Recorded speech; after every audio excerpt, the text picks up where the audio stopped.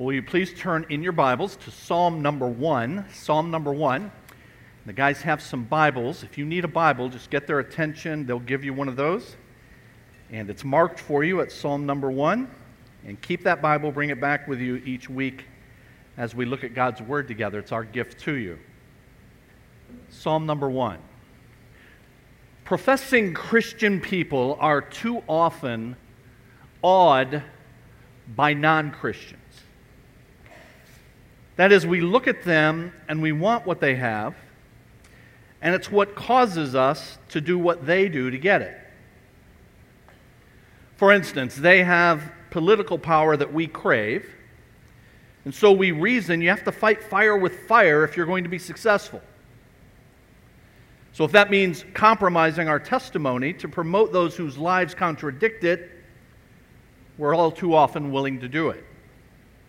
Or we see what non-Christians have materially. We're jealous of it. We want it. And so we adopt their workaholic habits to acquire it. Or we see the lights that dazzle, the laughter, the sensuality, the seemingly carefree dispositions, and we're drawn to pursue it, to look like it, to imitate it. And you see this struggle in Scripture. Job's asked, "Why do the wicked live on, growing old and increasing in power? They see their children established around them, their offspring before their eyes. Their homes are safe and free from fear. The rod of God is not on them."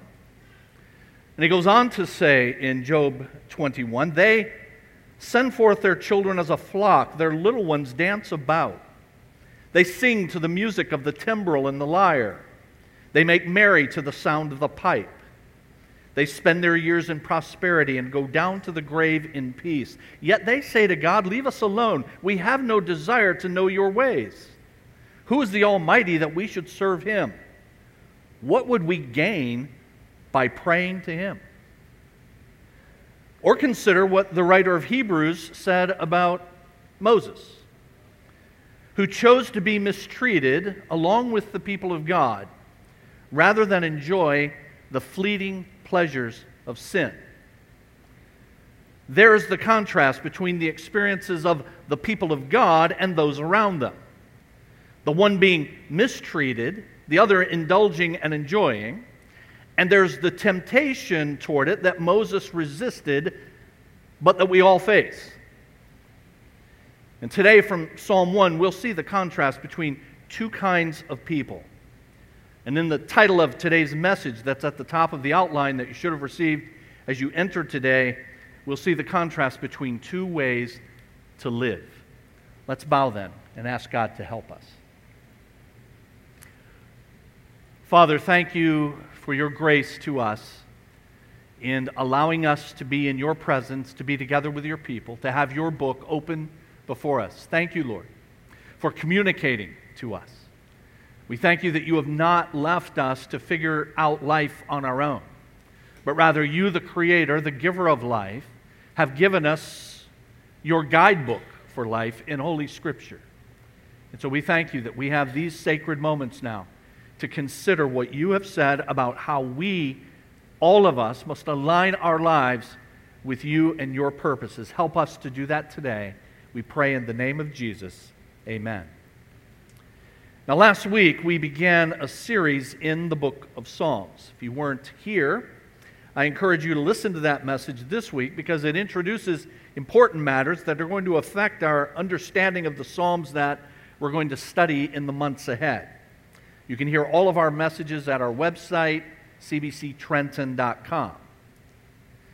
It's easy to get the book of Psalms wrong because we often isolate the individual Psalms from the overall context of the book.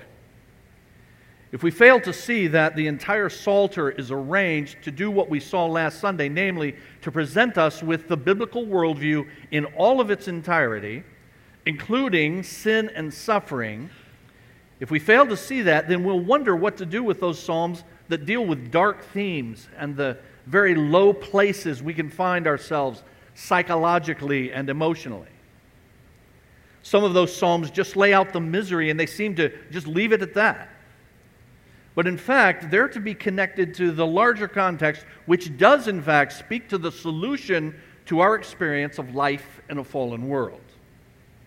Psalms is, as I noted last week, about the biblical worldview, the components of which are creation, fall, and redemption. And having presented a fulsome view of each, it then gives reason to respond in praise. And that's why that particular theme of praise is reserved for the last third of the 150 Psalms. But by the time it gets there, it's then effusive in the praise that pours forth, as should be the case with us and our lips and in our lives. Psalms has been helpfully compared to a cantata in 5 movements, because the 150 individual psalms are part of an arrangement of 5 collections. And I showed these for you last week, that you have books 1 through 5, and these are the psalms then that are associated with each of those 5. And each of those sections of psalms ends with a doxology, often with the very same wording. We saw that wording last week, and that's one of the ways that we know the parameters, the beginning and the end of each of those collections, each of those books. The intentional structure of Psalms is also seen in the fact that the first 2 serve as an introduction to the entire 150. Psalms 1 and 2 are a kind of prelude for the cantata that follows. It really gets started with the body of the book in Psalm number 3. The connection between Psalms 1 and 2 is so close that some scholars believe they were originally one composition before being split into 2 separate psalms. I mentioned last week that I've found the book Musing on God's Music by Scott Aniol to be helpful in describing the structure of the psalms. We purchased some of those. They're on their way. We'll have them in our resource center next Sunday for any of you who would be interested in a copy. But it points out that in those first 2 psalms, there's a focus on the blessed at the beginning of Psalm 1 and at the end of Psalm 2, which forms an enclosed unit called an inclusio. So the first line of Psalm 1 and verse 1 says, "Blessed is the one." And then if you were to look at Psalm number 2, and the last verse, verse 12. Everybody got something to look at? Because sometimes when I say, everybody look, I got like half the people looking at me going, why are you looking at me? So you're either looking at a page or you're looking at your phone, and between me, you, and the Lord, we know that you're looking at the verse on your phone and not the scores you missed last night. But the end of Psalm 2, verse 12 said, "Blessed are all." So the first psalm starts with "Blessed is the one," and then Psalm 2 ends with "Blessed." And then in both there's a contrast between the righteous and the ungodly. And there's a prediction of the demise of the ungodly in both. In Psalm 1 in verse 6, "The way of the wicked leads to destruction." The last verse of Psalm 2, verse 12 again, "Your way will lead to your destruction." And the same Hebrew term is used to contrast the thinking of the blessed person, who in Psalm number 1 and verse 2, it says meditates on God's law. And that same Hebrew word is used of the ungodly in Psalm 2 and verse 1, but instead of meditates, it's translated plot. So today and next week, in Psalms 1 and 2, we're going to see how the book of Psalms, the entire book, is introduced with themes that are going to be seen throughout the Psalter. This morning, Psalm 1 shows what we say in the outline that you should have received, namely, Psalms is realistic. In order to present the biblical view of the world, it's necessary to deal with the bad stuff. The things that we do, the bad things we do, yes, but also the things that are done to us. The things that are inflicted on us because we share space with others who are around us but who do not worship our God nor share our values. We are in that phase of our personal salvation history in which we've been freed from the penalty of sin by the payment that Christ has made for it on the cross. And we're freed from the power of sin by the work of God, the Holy Spirit within us, giving us an ability that we did not have before we were saved. That ability is to choose right by not only doing the right thing, but doing it for the right reason, the glory of God. And so we have been saved from the penalty of sin. We are being saved from the power of sin. But we yet lack two things. One is the ability to always choose what is right. And the second is the blessed release from the enticement to sin altogether. That is, we still do not have a perfect internal regulator this side of glory, keeping us from choosing sin. We still have the vestiges of the sin nature within us. And we do have external temptations offered by the world and by worldlings. The penalty of sin has been paid, the power of sin has been broken, but yet we look forward to being removed from the very presence of sin as well. But in the here and now, the Bible overall, and Psalms in particular, is realistic about where we are and about what we face. So the book of Psalms is realistic about, I say, the ubiquity of sinners. The ubiquity of sinners. You say, I don't often use the word ubiquity. I wondered about using that in the outline. And every now and then I just want to give you a word that will allow you, when you're at dinner with relatives and you're arguing about something, to win the argument just by giving a word that nobody else knows. I've been practicing that for years. Just throw one out there and everyone else is dumbfounded and you get to move on. So use ubiquity sometime. What it is that those who oppose God are everywhere, ubiquitous. Everywhere in our world. Notice that the very first verse of this book mentions the ungodly 3 times. Verse 1. Blessed is the one who does not walk in step with the wicked, or stand in the way that sinners take, or sit in the company of mockers. It mentions the wicked, sinners, mockers.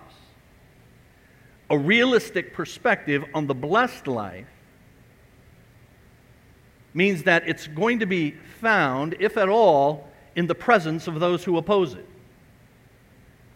If we're going to have and pursue the blessed life, it is going to be done in the midst of people who are around us who oppose it. And this is so important to understand and to accept and to face, that it's not only a prominent feature in the first 2 introductory psalms. Starting in Psalm 3, you see the battle against moral opposition. Psalm number 3 and verse 1. Lord, how many are my foes? How many rise up against me? Life in a fallen world is such that the psalmist cries out to God then in Psalm number 4 and verse 1. Answer me when I call you, my righteous God. Give me relief from my distress. Psalm 5 speaks of the arrogant and those who do wrong, and so it begins with, give me relief from my distress. And then Psalm number 7. Psalm number 7, first verse. Lord my God, I take refuge in you. Save and deliver me from all who pursue me, or they will tear me apart like a lion and rip me to pieces with no one to rescue me. And so, at the very beginning, in the very first verse of the first psalm, we're given a realistic view of what it means to live the blessed life. It's going to have to be done in the presence of opposition. We're being made to understand that there are only 2 kinds of people in the world, and you see this throughout not only the Psalms, but throughout the rest of the Word of God. There are only 2 kinds of people in the world, those who follow Christ and everyone else. And we who follow Christ are always in the minority. Jesus said in the famous Sermon on the Mount, wide is the gate, and broad is the road that leads to destruction, and many enter through it. Small is the gate, narrow the road that leads to life, and only a few find it.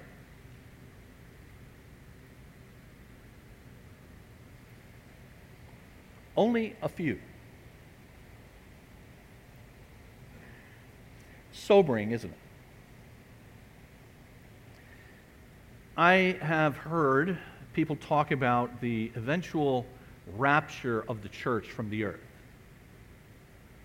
The idea that the rapture occurs at a time we know not, and Christians are removed from the earth, and that this is going to happen, and there are just going to be millions upon millions of people that just disappear from the earth. The truth of the matter is, I have no idea how many people are Christians on the earth right now. The truth of the matter is, I really don't know how many people in this room are Christians. It's possible to be in church, to be a church member, and not be a child of God.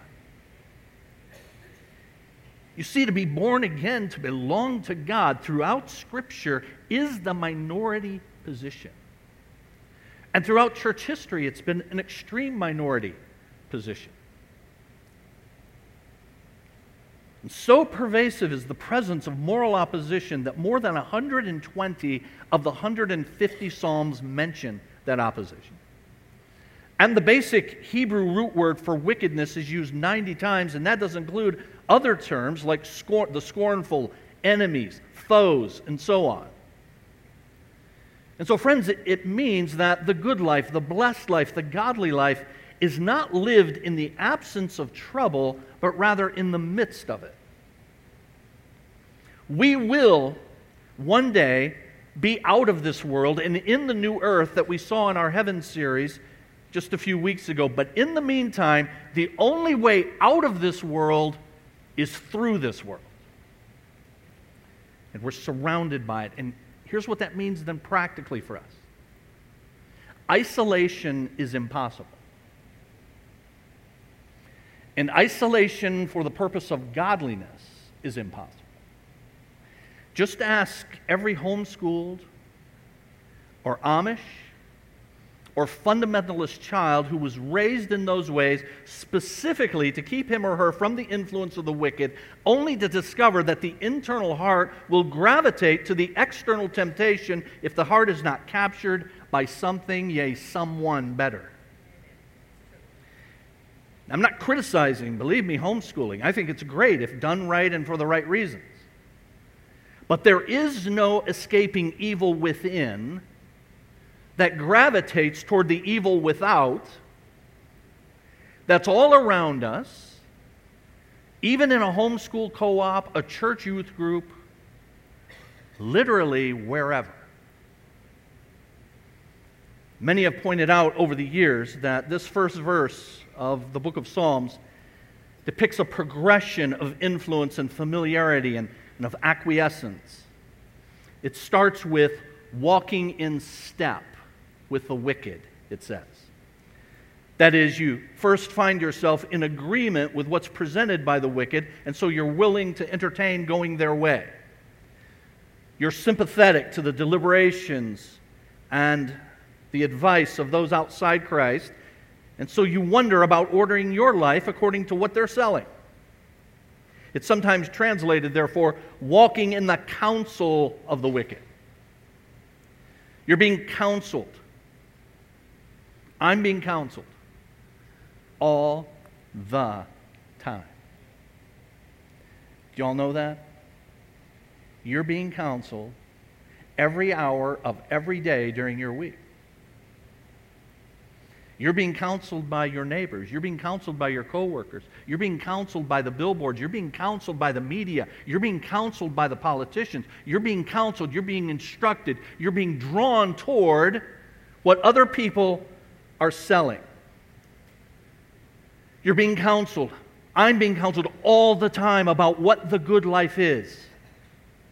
And if you are not secure in your own position, you will give eye and ear and foot and heart to a direction other than the Lord's.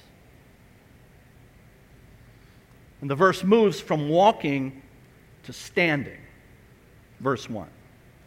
That is, stationing yourself with sinners, those for whom evil is habitual, for whom wickedness is a way of life. And so having been counseled, it's not that bad. I'll put my toe in. I'll start walking with. And then you're hanging out with, standing with, stationing yourself with. And then you find yourself, thirdly, sitting, that is, settling yourself in the company of mockers, it says. Mockers, those who ridicule God and defiantly reject His law. And so there is this progression in the wrong direction. One commentator has said helpfully, the difference between a righteous person and a wicked person is not that a righteous person wants to prosper and a wicked person does not. All people want to prosper. The fundamental difference between the two, as the opening verses of Psalm 1 explain, is our conception of what blessedness will look like, and in particular, what forms that conception. Verse 1 describes this like a path, something we walk along that shapes our journey. It says, walks not. Or the verse pictures it as sort of counsel, advice that shapes your conception. These are all pictures of influences that shape a person's life, that shape his conception of what it means to be prosperous. Verse 1 of Psalm 1 says that the life of a righteous person is not going to be shaped by the way wicked people conceive of prosperity. The verse is not just talking about, now hear this, avoiding overtly sinful influences, like don't listen to people who say murder is acceptable. The reality is that ungodly counsel doesn't always appear on its face to be wicked. The path of sinners, especially if their way is prospering, doesn't always appear to be sinful. Sometimes, in fact, it looks like blessedness. Sometimes it looks like power, wealth, influence, fame, and fortune. Wickedness, even in the Psalms, is not always presented as a sort of notorious evil like murder or adultery. The Psalms use this language to describe anyone who does not submit to God and live like He is in control. The very nature of wickedness and the very nature of wicked counsel is that the wicked conceive of blessedness and prosperity as life apart, hear this, from any acknowledgement of God. Their very image of what it means to flourish is prosperity apart from God. It's like the people that Job observed in Job 21. Everything seems to be going fine with them, but they say, why should we pray to God? Why should we acknowledge God? And yet it all seems to be going fine. In other words, the contrast in the Psalms is not necessarily between you, a righteous person seeking a blessed life in the Lord, contrasted with the violent criminals who are looting cities and murdering innocent civilians. Rather, the contrast is between you and your next-door neighbor, who's a good citizen, raises his children to be kind and helpful, is living a pretty good life apart from God. And really, as you think about it, which counsel is more tempting for us? The counsel of violent rioters who say, hey, come with us and burn things down and harm people?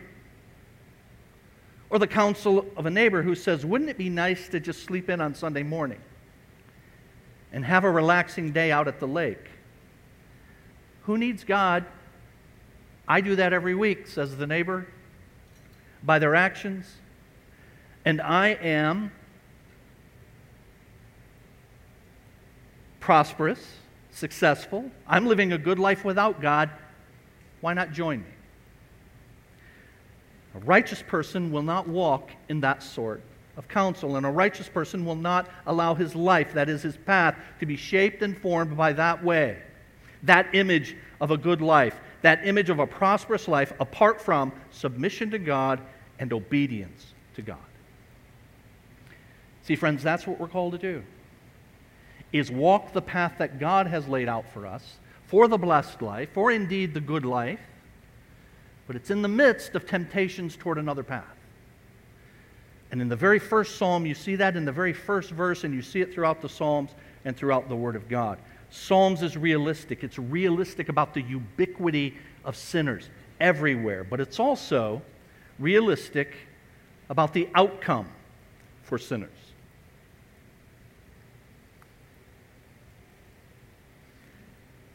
Because the outcome for sinners results in abject failure. Verse 4. The wicked are like chaff that the wind blows away. Chaff that the wind blows away. Now that's in contrast in verse 4 to what's said about the blessed, and we'll look a bit at what's said about the blessed a little bit later. But here, the wicked are like chaff that the wind blows away. And this is a reference to the kind of harvesting process that took place in ancient Canaan. One scholar lays out how that happened, saying that it took place in April and May, barley first, and then wheat a few weeks later, and it involved a number of steps. It involved cutting the ripened standing grain with hand sickles. That was usually done by men. And then after that, binding the grain into sheaves, which was usually done by women. And then there was a time for gleaning. You all remember gleaning from the book of Ruth? And Ruth was following behind the harvesters, and anything that they left behind that she was able to take, any of the poor and destitute. That was the gleaning. But then there was the transporting of the sheaves to what was called the threshing floor, often by a donkey, sometimes by a cart. And then after that, the threshing itself, that is loosening the grain from the straw. That was usually done by the treading of cattle, sometimes by toothed threshing sledges or on the wheels of carts. But then the process of winnowing occurred. And that was done by tossing the grain into the air with winnowing forks, so that the wind, which usually came up for a few hours in the afternoon, blew away the straw and the chaff, leaving the grain at the winnower's feet. That's how light and useless chaff is. You toss the grain up, and it's the stuff that gets blown away. That's how light it is. And then the sifting of the grain to remove residual foreign matter, and then bagging for transportation and storage. And so chaff here in verse 4 is worthless. It has no lasting value. It has no stability. Therefore, verse 5, the wicked will not stand in judgment. That is, the wicked have lived lives that perhaps on the surface look like they're successful, look like they're prosperous, but all of that apart from God. And so therefore, because of that, they will not stand in the judgment. They will not be able to withstand God's wrath when He judges. God made this world for Himself and for His glory, and all people were made to return that glory to Him. And all who live apart from Him will stand at the judgment without excuse before Him. So verse 5 says, the wicked will not stand in the judgment, nor sinners in the assembly of the righteous. The assembly is the worshiping assembly at God's sanctuary. For us today, we call that church. Nor sinners in the assembly, in the church of the righteous. That is, because of the ubiquity of sin and sinners around us in the path that God has called out and marked out for His people, there must be some place that those who want to follow God can go to have a respite from the presence of the wicked. Imperfect though that place is, the assembly at God's sanctuary, God's called out people that comprise His church. And so I say to you, friends, that Psalm number 1 is telling us from the very outset how important it is for you and for me to have our people that we are with, our people that we're with on a regular basis, are people that we look forward to being with because we have that respite from all of the ungodliness that's going on around us. Because that's true, you must have this place to go that is that respite, that rest from the presence of the wicked. The outcome for sinners then results in abject failure, and it results in awful fruit. Verse 6 says, of the wicked, their way leads to destruction. We think people are getting away with going their own way because we fail to remember, friends, the future and the big picture. If God is the key issue for every person, and He is, then those who reject God, in fact, get what they want. But what they don't realize is what they want, namely life apart from God, also results in its natural path and its natural end to a kind of hell, and ultimately a literal hell. So the fact that a person apart from God can look prosperous on the outside and successful and everything is going fine is simply a matter of God's common grace that they fail to use in order to turn to God. And ultimately, it will lead to destruction. So don't be fooled. Psalms is realistic. And, I say in your outline, it's optimistic. And you say, well, I'm glad to hear that. Because if we're going to have several months of this depressing stuff, it's realistic, but thanks be to God, it's optimistic. It shows what we were made for and how what we were made for is restored. It's optimistic about, I say in the outline, the uniqueness of the blessed. Verse 2, the blessed ones delight in the law of the Lord and meditate on His law day and night. To be blessed literally means to be in a state of well-being, to flourish, to truly prosper. It's what we might call the good life. And so the blessed person is blessed. They have this well-being because one of the things that they do is they have a heart's delight in the law of the Lord, and they meditate on His law day and night. This is what all people desire. We all want to flourish. But as we've seen, those outside of Christ want to flourish apart from Christ. We know what results in human flourishing as Christians. We know what the true good life is, what it's like, because God has given it to us in His Word, what it looks like, what the values are that come from our heart and then show themselves in the way we think and talk and act. We know what human flourishing is. That's why we take some of the moral positions that we take among the culture. The reason that we are opposed to things like same-sex marriage should not be because we despise the people who are involved in that, or because we think we're better. It should not be that. The reason is it doesn't lead to human flourishing. It's not the way it was designed. We know what leads to human flourishing. And so we want that for ourselves, we pursue that for ourselves, but we also, in love, want that for other people. We know what results in human flourishing, or what some call shalom. Hebrew word, probably the one Hebrew word most of us know. It can mean hello and goodbye, like aloha, but it also means peace. And it means to be at peace with God, with ourselves, and with our world. And it's precisely what results in the blessed life.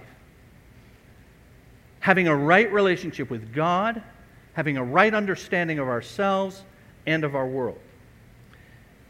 It means, ultimately, universal flourishing, wholeness, and delight. It's a rich state of affairs in which natural needs are satisfied, natural gifts are fruitfully employed. It's a state of affairs that inspires joyful wonder as its creator and savior opens doors and welcomes the creatures in whom he delights. In other words, this blessed state is the way things ought to be. It's the way they were made to be. And the person in that state is so because they delight in the law of God and meditate on it. When it says the law of God, some of you are thinking of the Ten Commandments of Moses. Maybe you're thinking of the first 5 books of your Bible, the Pentateuch, sometimes called the Torah or the law. Certainly it includes that. But law is used in the Bible at times and in the book of Psalms to refer to the entirety of the Word of God.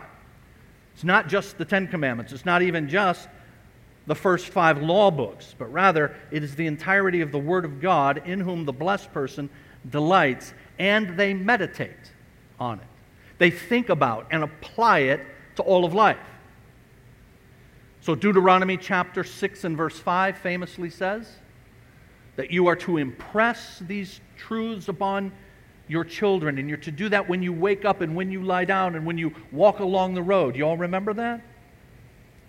And so you're thinking about it and you're talking about it. Yes, to yourself, to your spouse, to your children. And that person, verse 3, is like a tree planted by streams of water, which yields its fruit in season and whose leaf does not wither. Whatever they do prospers. May not be that it prospers as we would like in this life, but we see the big picture. We see the end. We know that ultimately all that godly people do does indeed prosper. And in contrast to that vulnerability and instability of the wicked, the righteous here are stable. They are what Jesus called the salt of the earth. And all others require that stability and that invulnerability on the part of the righteous in order to do their wickedness. The wicked require the righteous in order to be able to do their wickedness.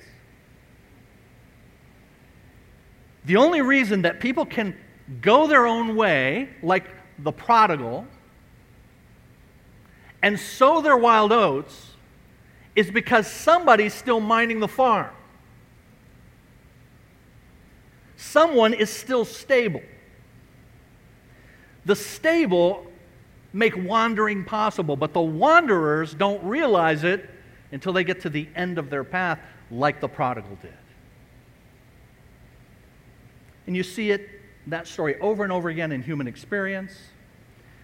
You see it in the arts. When our girls were growing up, I saw the videos of Anne of Green Gables dozens of times.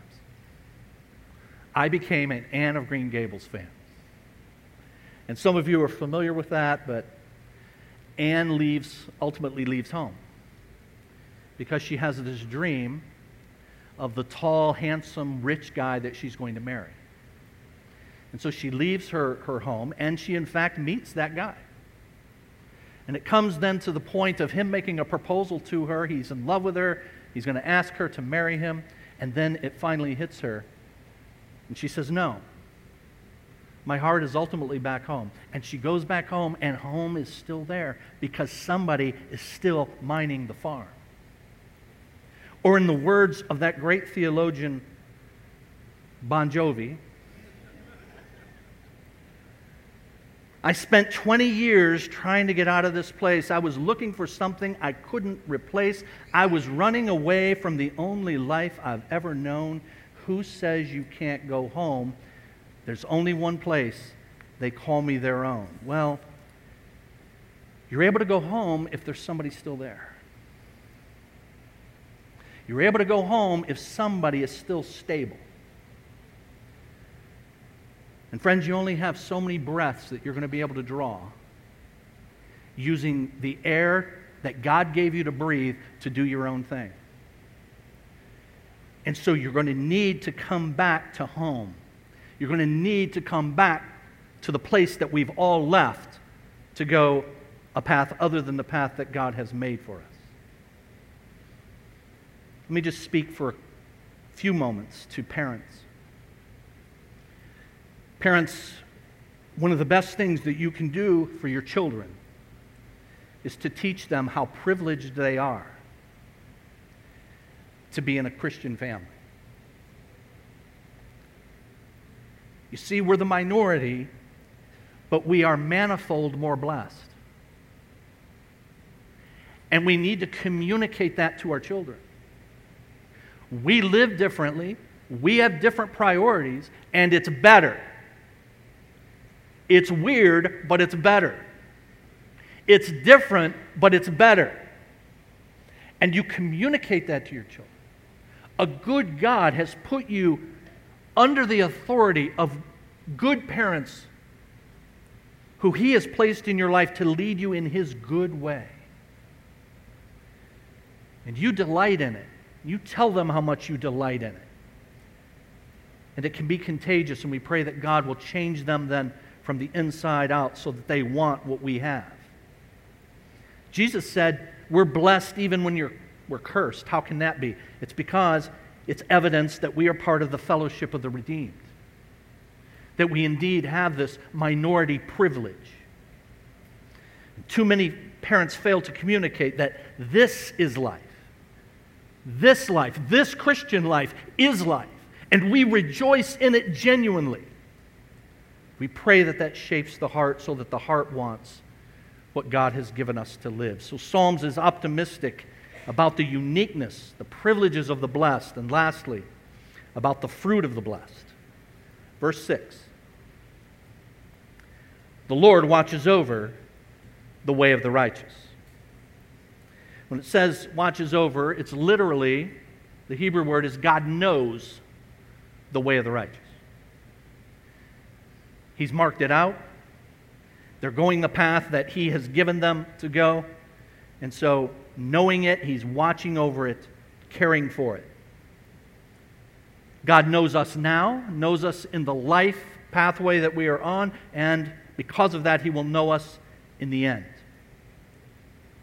And so this blessed state is experienced in a multidimensional way. It's complete well-being. It's physical, psychological, social, and spiritual. And it all flows from one's relationships being put right with God, within yourself, and with others as well. And that only happens through the Lord Jesus.